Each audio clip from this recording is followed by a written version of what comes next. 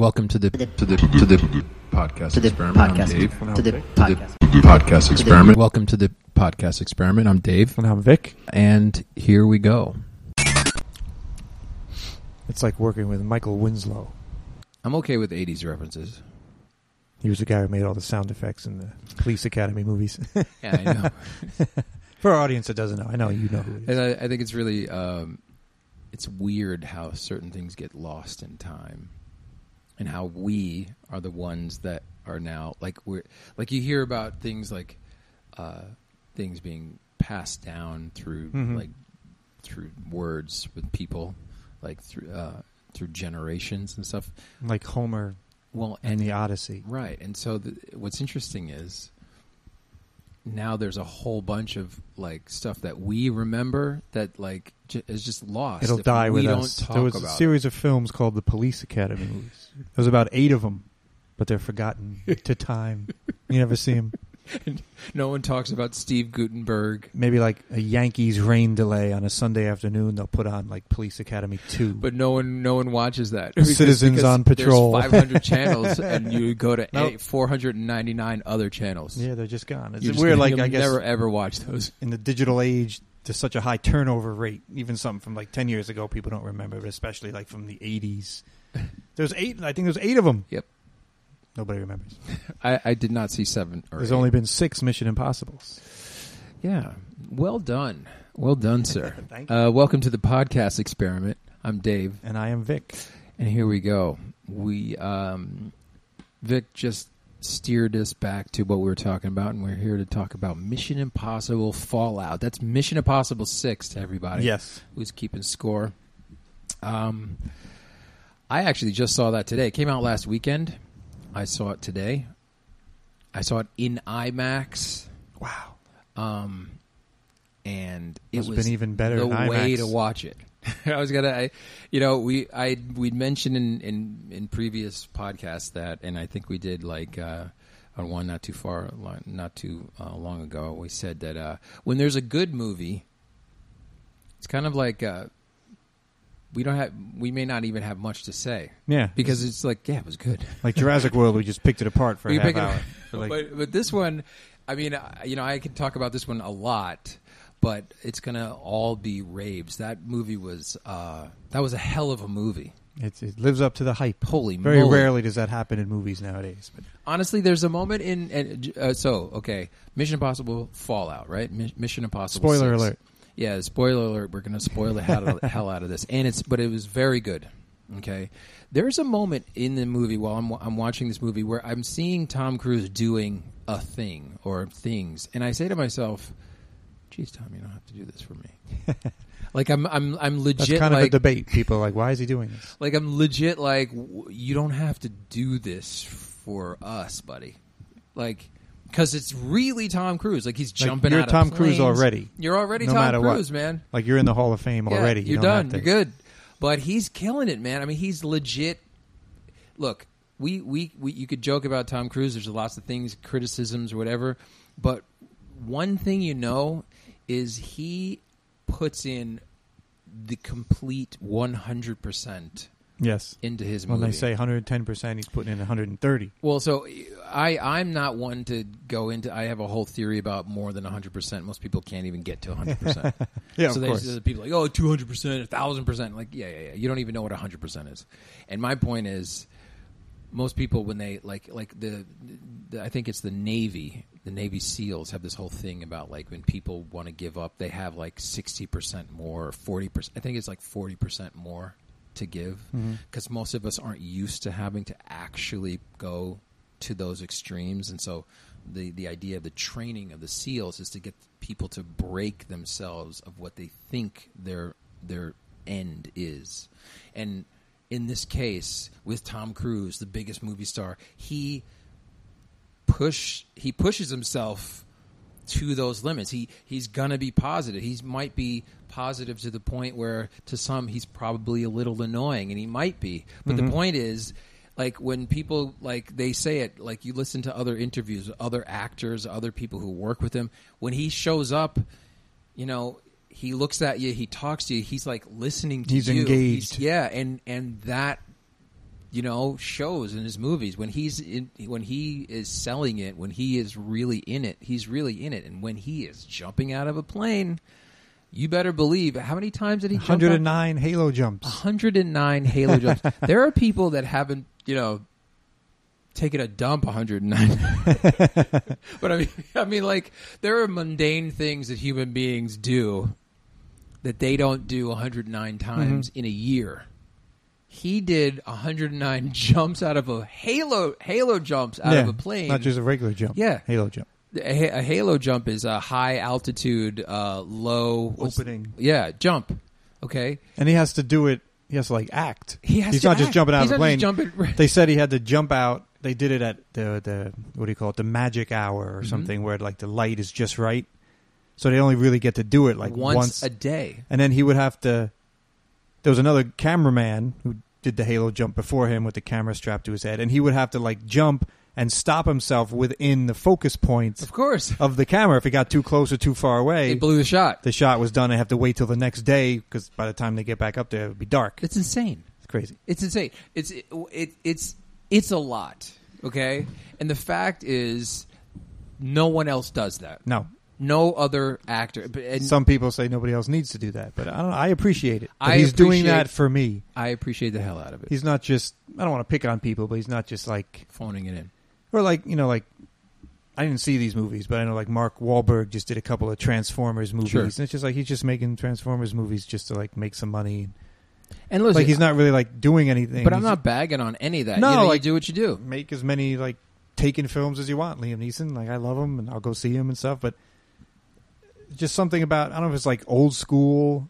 I know people didn't do their, I don't know, Cary Grant didn't do his own stunts or anything, but something about being there. A total movie star, giving everything for his audience. Yeah, and you seeing it without any. Because it is for us, it's become an event to go see the movie. But part of the reason to go see the new Mission Impossible is to see the stunts he's doing, and know it's really him. Yeah, to watch Tom Cruise that do becomes it. More entertaining. Now, it's like watching somebody jump a motorcycle over cars. Absolutely, and it's the only it's the last. These are the last bastions of that, because it's a commitment and it's a fidelity. It's interesting because we were mentioning Westworld, and in this whole second season of Westworld, that was one of the words that, if you remember, that they talked about fidelity. And not in the sense of being faithful in a relationship, but the fidelity hi-fi, and for Tom Cruise, what feels like a good sort of old school aspect of that was that you would go to the circus. The purpose, the thing that was exciting about going to the circus was to see these things for real, these animals, these stunts happen in front of you. Going to see a band, if you if there's a band that you're a big fan of, when there was a shift from playing music live and with real instruments to having them sort of be recorded and, more synth, what was lost there was the performance. One of the reasons why music was so good was not only the music itself, but seeing your favorite artist, musician actually play in front of you was like a thrill. They were actually creating that music. There's a real value to that. And so Tom Cruise doing that in a movie for us is when we know we can get Thanos, we can get, which is great. We can get Josh Brolin, right? Who's 5'10" maybe, get digitally rendered. And he looks photoreal, but he's 12 feet tall, and he's acting in front of Chris Hemsworth. But they're they're digitally scaling it, and they're digital makeup and all this stuff. I mean, it's amazing. But none of those things are there. So then to see Tom Cruise, it's and he's jumping out of a plane. He's on motorcycles and stuff. You're It's being filmed live almost, being in the theater. Man. You're seeing it as it happens, kind of. Even though it's recorded, it's he really jumped out of that plane. He was really doing that. Even when there were cables, safety cables. It doesn't matter. He's actually doing People this. Get hurt all the time with safety. Oh my God! I mean, and there's this big stunt. I was watching some of the Jimmy Fallon interviews around it. Jimmy Fallon had Alec Baldwin. He had Tom Cruise on. Alec Baldwin. You gotta watch these on YouTube. They're hilarious. Alec Baldwin and Jimmy Fallon. Jimmy Fallon saying like, I heard Tom Cruise broke his ankle on a stunt, and every stunt he's watching, he's like, did he break his ankle on that one? Did he do it on that one? Which one did he do it? Because all these stunts are like amazing. They're amazing. And like I said to myself, man, dude, you don't have to do that for me. There are moments I know about the logistics of making a movie, obviously, and I'm just thinking to myself, geez, this is the complexity of all of the business that's going on just to make the shot work, let alone to act in it. Yeah, he's acting doing all that. That's what people don't understand either. He's It's like very hard to do. He's not. It's not just like, okay, run and like show jump up. across a building. It's like you have to like have a look on your face, Yep. and you have to. You like, got to sell it. after you jump, you have to like get up and continue doing something. That's the other thing. You have to continue acting like after the stunt. Like, Yeah. stuntmen usually just do the stunt. It's like cut, but he has to like Yeah. fall and act scared and like hang on. Yeah. As if he meant to fall. You know, it's like it's hard. And it was brilliant. So I mean, for the stunts alone, As an added, it's worth checking out. as an added angle, because I mean, my wife likes Tom Cruise, but she's like, why is he doing all? She's one of those people like, why is he doing all these stunts Sure. and this and that? He's like too old. She's a mother now. Yeah, he's like and he's, so it's he's like, all old there's- looking, especially like next to she's like loves Henry Cavill, Yes. like travel, and she's like I thought Tom Cruise was handsome, He's but like 56 standing next, years old. but like they shouldn't put him next to Henry Cavill because he's like the perfect looking man or whatever. Sure. But I was mentioning The Equalizer, Sure. and The Equalizer 2 just came out and stuff, and you know, even I say like Denzel's like too old. Like in the first one, he's beaten up these like 20-year-old like Russian Spetsnaz, you know, mercenaries, and he's like 65 years old or whatever. And my wife is like, yeah, he's too old for that. Just like Tom Cruise is too old to be like running around and this and that. I'm like, but he's actually doing it. So that proves that He's a not too old. 55-year-old can do that. Like Right. when you're like, wouldn't Ethan Hunt be like retired by now? He's like too old to be a spy. But I'm like, but obviously if a real 55-year-old could like halo jump and do that other stuff, then in the world of the movie, Yes. you could be 55 and still be on the Impossible Mission Force. Yes. It makes a difference than like Liam Neeson. He's like fake beating people up. I'm sure he's a tough guy in real life, but like, you know that like he throws a punch, they fall down or something. Maybe he couldn't do that at his Right, age, right. but I know Tom Cruise can Because he did. because he did. So in Right. the movie world, Right. he wouldn't be too old. Like somebody wouldn't go up to him in the movie and be like, "You need to retire, Mr. Hunt. You're too old for this." But now he's really riding a motorcycle. Exactly. And That is a very good kind point. of That is real a life very good intruding, point. not in like That is art imitates life, kind of. Oh, absolutely. And like you said, it's indisputable because we just watched it. He learned how to fly a helicopter. For a Just for the helicopter movie. scene, and And that's crazy. the other thing. Like he's got to act as he's piloting the helicopter. Right. He's not just flying it. Honestly- like, he's got to act scared. He's got to say his lines. He's got to make sure he's like in frame with the other helicopter. It's like There's no one in the helicopter with him. no, he could. And he's doing like they Even- said he's doing like a circle down. He's got to pull out Jesus, of a what dive. are you doing? I don't Love know, him. man. I don't Tommy know. C. Tom Cruise, He's killing got, it. he's got a lot of So you want to thetans or whatever level he is. Don't go there. So one thing I'm going to say is this: you know, we're big fans of superhero movies, and of course, superhero movies are now really taking over, or they're dominating the box Yes. office. Black Panther and the Avengers, and you name it. Even when they're bad, they're just everywhere. And I know a lot of people are sick of them. the Mission Impossible movies, and in fact, the little thing that we were watching, you know, of if you think about them, there's interesting sort of like a metaphor that you could sort of use for the Mission Impossible movies. That secret agent metaphor is many things, and I've thought about, like, we should do a podcast on that metaphor, on how metaphors are present in movies for things like Ocean's 10, Ocean's 10, right? 11, 12, and 13. Ocean's 11. There you go. I'm going to cut that part out. Ocean's 11 is purely like a metaphor. There's many things going on, but one of the metaphors in there is that it's a metaphor for acting.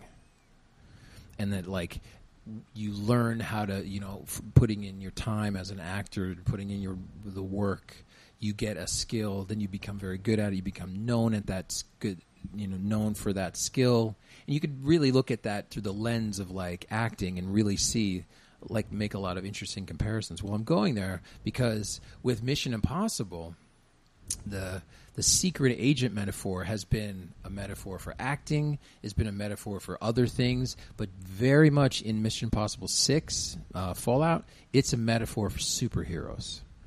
I mean, it's present in other things in the other movies too, but very much in this one, right down to them casting Superman Henry Cavill as the villain. That was a very on the nose choice, I think, because what they were saying in this movie is Tom Cruise is Superman. Tom Cruise is Superman. Ethan Hunt is Superman, and he is saving the world like Superman. And he's better than Superman, which is why they cast Henry Cavill, right? And and I mean, if you think of it, there's this whole thing with like him and his wife. Now look at it like he's Superman and she's Lois. Superman and Lois, they want to get married. They want to have a happy life. He wants to take himself off the board, Superman, right? But then there are great threats out there. The world needs him. The world needs Superman. So he has to he has to break himself from his relationship, which kills him to do it, right? And go back to saving the world. And one of the ways that they can only ways they can get to him is if they try to get to his wife. And so if you think of it in that way, it holds up, and it's really interesting. And even down to the like that last scene where they've saved the day, and him and his wife Julia, played by Michelle Monaghan. Yeah, they're seeing each other and they're having their resolution. He's like saying, "I'm so sorry that I did this to your life." And what does she say? She says like, like she basically says many things. She says you had to, and it's okay. And what I got a chance to become. It was a very good resolution to what is normally just a damsel in distress sort of story arc character. Instead of just ending with, "Oh, great, thanks for saving me, bye," it's one of these like she says, by going on this journey, yes, being married to you and even having to change my life, she says, I've discovered the thing that I love. Yeah. And so she thanks him for that, because she would never have gotten that. And then he's like, yeah, but even still, I'm sorry. And she says, no, but you had to save the world, and thank you for doing it. Like if you watch that movie or the scenes like that where, and you think of Tom Cruise as Superman,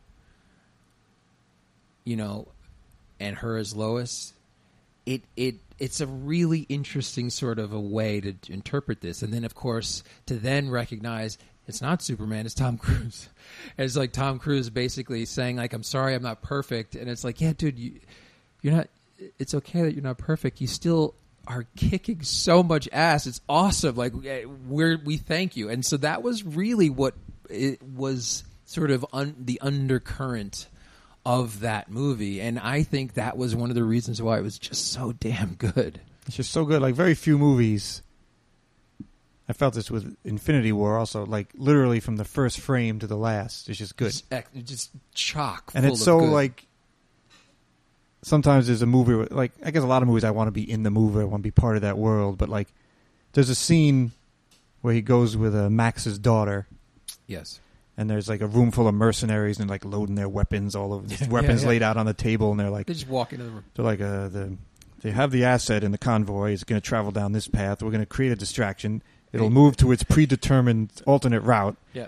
We'll do this, blah, blah. We'll extract the asset, return them to here, and we'll trade them for the plutonium. And I'm like, I want to talk like that. Like, I want to be in a room of mercenaries. and talk about like extracting the asset to trade him for plutonium. Be careful what you wish for, my friend. Because I would definitely be the guy who's like, we trade the asset, blah blah, and I'd be like, can I get anybody some coffee or something? It's like, not now. It's like, oh sorry, and I just like leave. That would be me. Or like I'm like sweeping up in the background, and I'm just like the guy. And maybe they'd be like, we need somebody to like, create the distraction or something. We got nobody left, and they just like look over to me, and I was like, what? You're chewing. You're in the middle of chewing your sandwich. Anybody want their sandwich? You like yours light and sweet? No, one for you. Well, who's gonna? No, they look over and they're like, well, who's gonna be the distraction? We need somebody to be the distraction, and it's like, who would be stupid enough? We all look down, and Vic, you're going through like the bag of sandwiches. You're like, anybody get mayo on their sandwich? And there's like silent, like what? And it'll just cut to me like running naked down the street or something because I'm the distraction for the police. I love it. We just wrote the first scene in the next Mission Impossible. Love it. Anyway, I will say what was really fun was some of the. All right, we're going to get into some heavy spoilers, but some of the misdirects were brilliant. And one or two I knew that they were in the trailer because like there's a scene in the trailer, and I watched the trailer. It was fun. There's a scene where you see him grip Michelle Monaghan when it looks like a nuke is going off. And it's like, okay, we know that that's not it. And I would like to say, actually, the other nod to superheroes, though they didn't know this was going to be there, was in that dream where he grabs her and there's a nuke that goes off, he goes to dust, just like in the snap. What? Just like the snap in Infinity War. I know, that was just me fooling around. But it is funny, and I haven't heard anyone say that. The only part that was... But well, go ahead. I was going to say the only part, like I can believe him jumping out of a plane, all this stuff. The only part that's unrealistic is... Tumbling in a when broken helicopter? Alec Baldwin's fighting Henry Cavill for a few seconds, and it's like, come on, old... Alec boy, he kind of gets the upper hand on Henry gets Cavill. A couple punches. He wouldn't last 2 seconds against it. Like he has to pull a knife to win the fight, Henry Cavill. Like, I think they were being nice. And I think the mustache was totally worth it. It was worth it, the millions of dollars in reshoots on Justice League. Like he looked cool with the mustache. He looked cool and he looked evil. That's what I think. And that's exactly why they needed facial hair for the evil person. And from what I understand is he was making another movie and he had facial hair, and when he showed up to do the read for Mission Impossible, Christopher McQuarrie liked it. He's like, you should keep the facial hair, and that was like all the decision that went into it. Little did they know it would turn into this huge. I don't care. Thing. I don't care because it was better than Justice League. So I was there for it. I don't know why they can't just like shave it and then just like glue a mustache on him. Everything has to be CGI nowadays. For 100 years in movies, they use actual makeup and just like. Well, I mean, I will say a little glue, put a mustache on. I will say that with the fidelity, and I'm using that word again, but the high resolution of the way cameras are, you can see makeup at a different rate. and the argument, just like the argument was for Justice League, is like, come on, you got $100 million movie and you can't let the guy grow out a mustache. So I hear, and he was on that job, but he was totally badass. Yes, Henry Cavill was badass. The movie was just good. A lot of shout outs to like other Mission Impossibles. Yes, and that was good too for somebody who. It's been 22 years since the first Mission Impossible. A long time ago. And it's a lot of movies. There's shout outs to the first one, to like other, like. Well, not only does he is it a shout out, but there's also like nods to specific skills, like him being a rock climber. There's like a scene where he's like climbing. He's basically got to climb. And there's this moment where he's hanging on something, and he just reaches over. And he goes and he goes, oh, he can climb rocks, so he just does that. But the misdirects were really fun, and they were. The first time it happens, you remember, oh right, this is a major and very important part of Mission Impossible. Yeah, it's like it's a huge franchise with like huge budget and big stunts and explosions and stuff, but basically it's still just like a spy movie. Yeah. With like kind of like, you know, the spy movie plot where you got to like get something from somebody and there's like a double cross, a triple cross, they're wearing masks. The and triple it's kind of cross like, it's very is always simple the thing, right? at its core. There's always like, some do sort I of shoot? Do I like? Is it worth my friend's life to stop the plutonium from getting out to the open market and stuff? I will say though that the thing that made the show clever and fun was the idea of the ruse, the trick that they were pulling on the person. That was very much like the old TV show, yeah. Right. That's all they had. They didn't have like big stunts and stuff. Right. So every And episode they'd have to make the guy think he was in like another country or something, or they'd make him think that like a month had passed when it was really only like the next day, and he would trick himself like a month. Oh my God. Right. I need to contact someone, and he would call him up and be like, "Thank you, thank you. We got that phone number. Yeah, or like, we got the code, or we got the thing." And so that was always that was one of the tropes of the show. And to remember to carry that into the movies, you're always pleased after the fact. Like you're like that's how I was. I was like, oh right, yes. I forgot how much I love that part of Mission Impossible, and I'm glad that they didn't. I'm glad that that was in there twice. You know, so there's two moments like that, and there's two sort of like he has two dreams, and he has one sort of like vision that isn't anything, which is very fun, and he has two. There's two. Like what are we going to call those when it's part of the plan, when they like when they set up a scheme, like they pull it off, like they pull off a mission. They do that twice, and if you think about it, that's a lot of stuff to do, because it opens with him having a bad dream, then it goes into a mission failing, then it goes into them doing their Mission Impossible thing to get the information, and you go, oh snap, like this is really great. Like they literally had him in a boxed room of fake stuff. It like, almost seems awesome. like the whole movie is like a mission, which it is, I guess, but there's no like lull, there's no. Nope. That's why I think it's like tense for the whole movie, because it like kind of starts, and he never stops moving. Like he doesn't sleep or anything. He just goes. The whole rest of the movie is him like accomplishing this mission. It's like a couple of things go wrong, but he just goes right into the next. And it's super creative. Yeah, like it doesn't feel shoehorned in. It feels like you there's plenty said, of time for everything that just happened. Right. You said there's this whole scene. They're talking about. The guys are all in there with the guns, and they're talking about picking up the asset, and they're stepping through the plan, and we jump into like Tom Cruise, like we begin to see it begin, or we begin to see it get executed, the plan, according to their plans, and they're seeing it, and it comes down to this moment where there's like shooting people up, and we see that there's one character that we kind of realize, oh, okay, this is Tom Cruise, he's with all of them undercover, but then he has to cross the line, and just when he does, and we're like, holy shit, this is pretty bad that he's crossed the line, we realize this is just him visualizing it.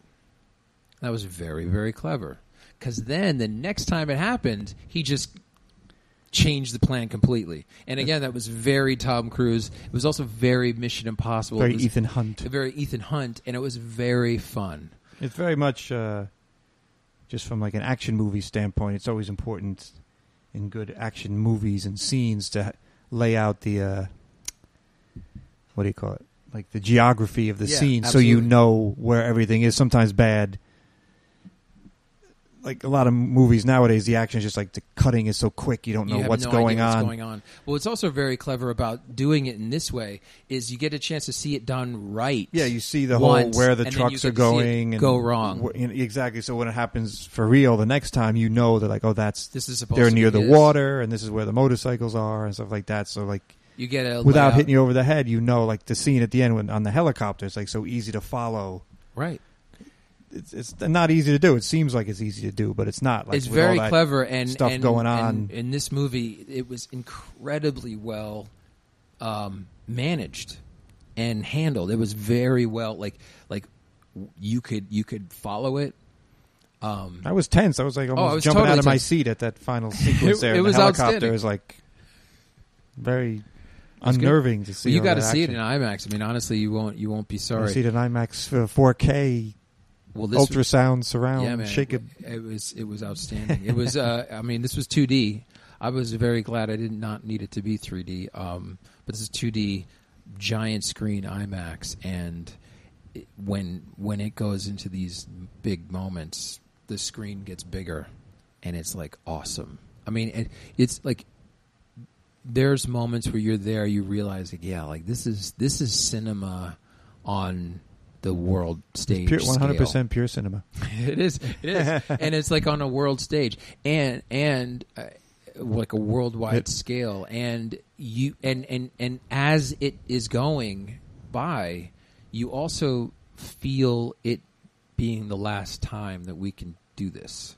Like there's that sort of sense. I mean, he's 56. Even if they do make more of them, I mean, come on, you know. And there's like 4 or 5 stunts that he does in the movie. Sometimes big stunts. that one, I know he's done little ones in the other one, but like when he's on the outside of the building, in Yeah. part 4, like that was the big stunt. And the next one, he was hanging on the plane. Yep.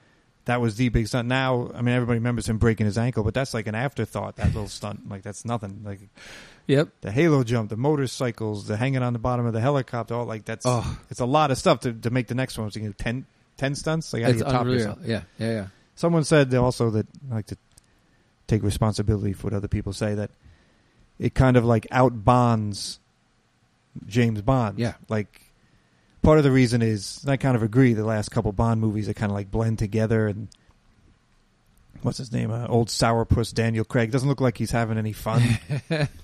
But now, like, Tom Cruise looks like, I mean, he's not like, doesn't have a smile on his face, but he looks like he's having fun. Yeah. For the audience. Totally.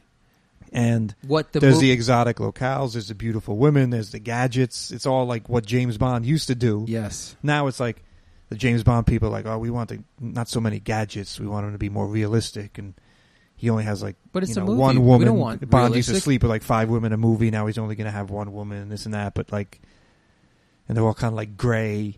Yeah. And they tried to connect the last like 3 Bond movies to make it like one big story. And like, it didn't really work out.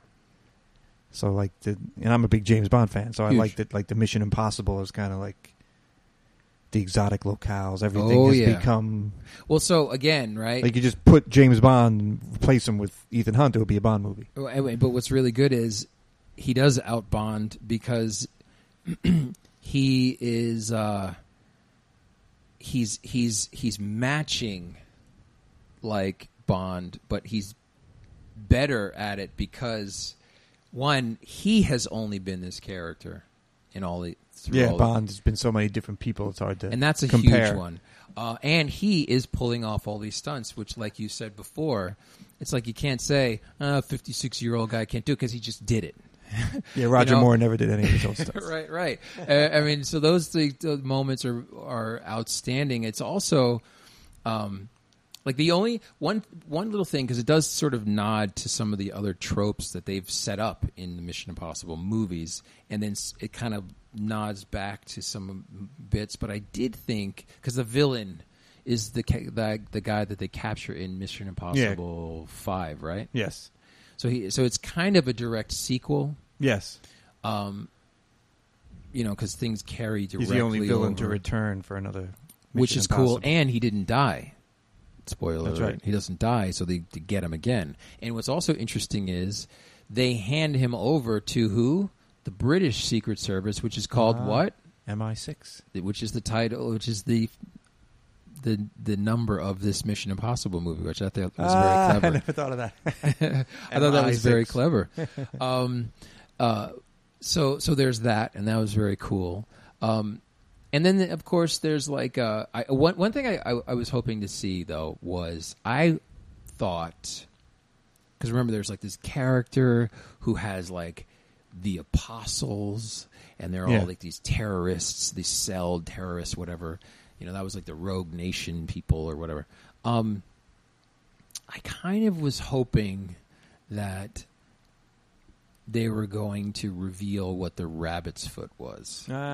from the third Mission Impossible movie. I was It's hoping a MacGuffin. It doesn't matter. I know it was a MacGuffin. I know it doesn't matter, but I was kind of hoping that they were going to come up with something, because that would have been kind of fun. And I did think when I was properly fooled. I did think that when they get away with it and the guy's captured and they're freaking out and there's like Wolf Blitzer is like reporting. I thought all of that was like, oh man, they're really going for it on this one. Yeah. And Fallout. Yeah. And then when it turned out to be just one of their missions, I said, oh yeah, that was really, really well handled. I think also back to that whole superhero thing I was saying, it's interesting because the metaphor of superheroes being like, having superpowers, being specialists, that's what they are. And there's this whole kind of thing where you see them, where you see Luther and you see Simon Pegg and you see the lady, what's her name? Ilsa. And you kind of that's like a Super Friends team. That's like its own team. That's very cool. And of course, he is Superman, or he's like Superman without powers, but he's definitely Superman. And I love Superman. We all know this. So I see things through the Superman lens. When it lines up, it lines up perfectly. And I think that was just a really, really good move. And I'm just a big fan. Yes, excellent movie. Yeah, excellent movie. MI6, Mission Impossible 6, Mission Impossible Fallout. Very, very good. 6 thumbs up. Highest recommendation. Very good. Very good. All right, well, that was it. We could talk for another hour about this, and maybe we could. Maybe when Mission Impossible Fallout comes out on video, we'll do all of the mission movies. Yes, but yeah, I think this is pretty good. Go see Mission Impossible 6. This was the podcast experiment. I'm Dave, and I'm Vic. Thanks for joining us. One thing I did want to say about Mission Impossible, and I hope I can remember. Didn't you write it down? No. Well, I wrote that. Damn it. Don't. I wanted to say something about Inception and Mission Impossible. And that is, and you kind of said it, like they would make a guy think that he was asleep for 30 days and then he would like give up a piece of information.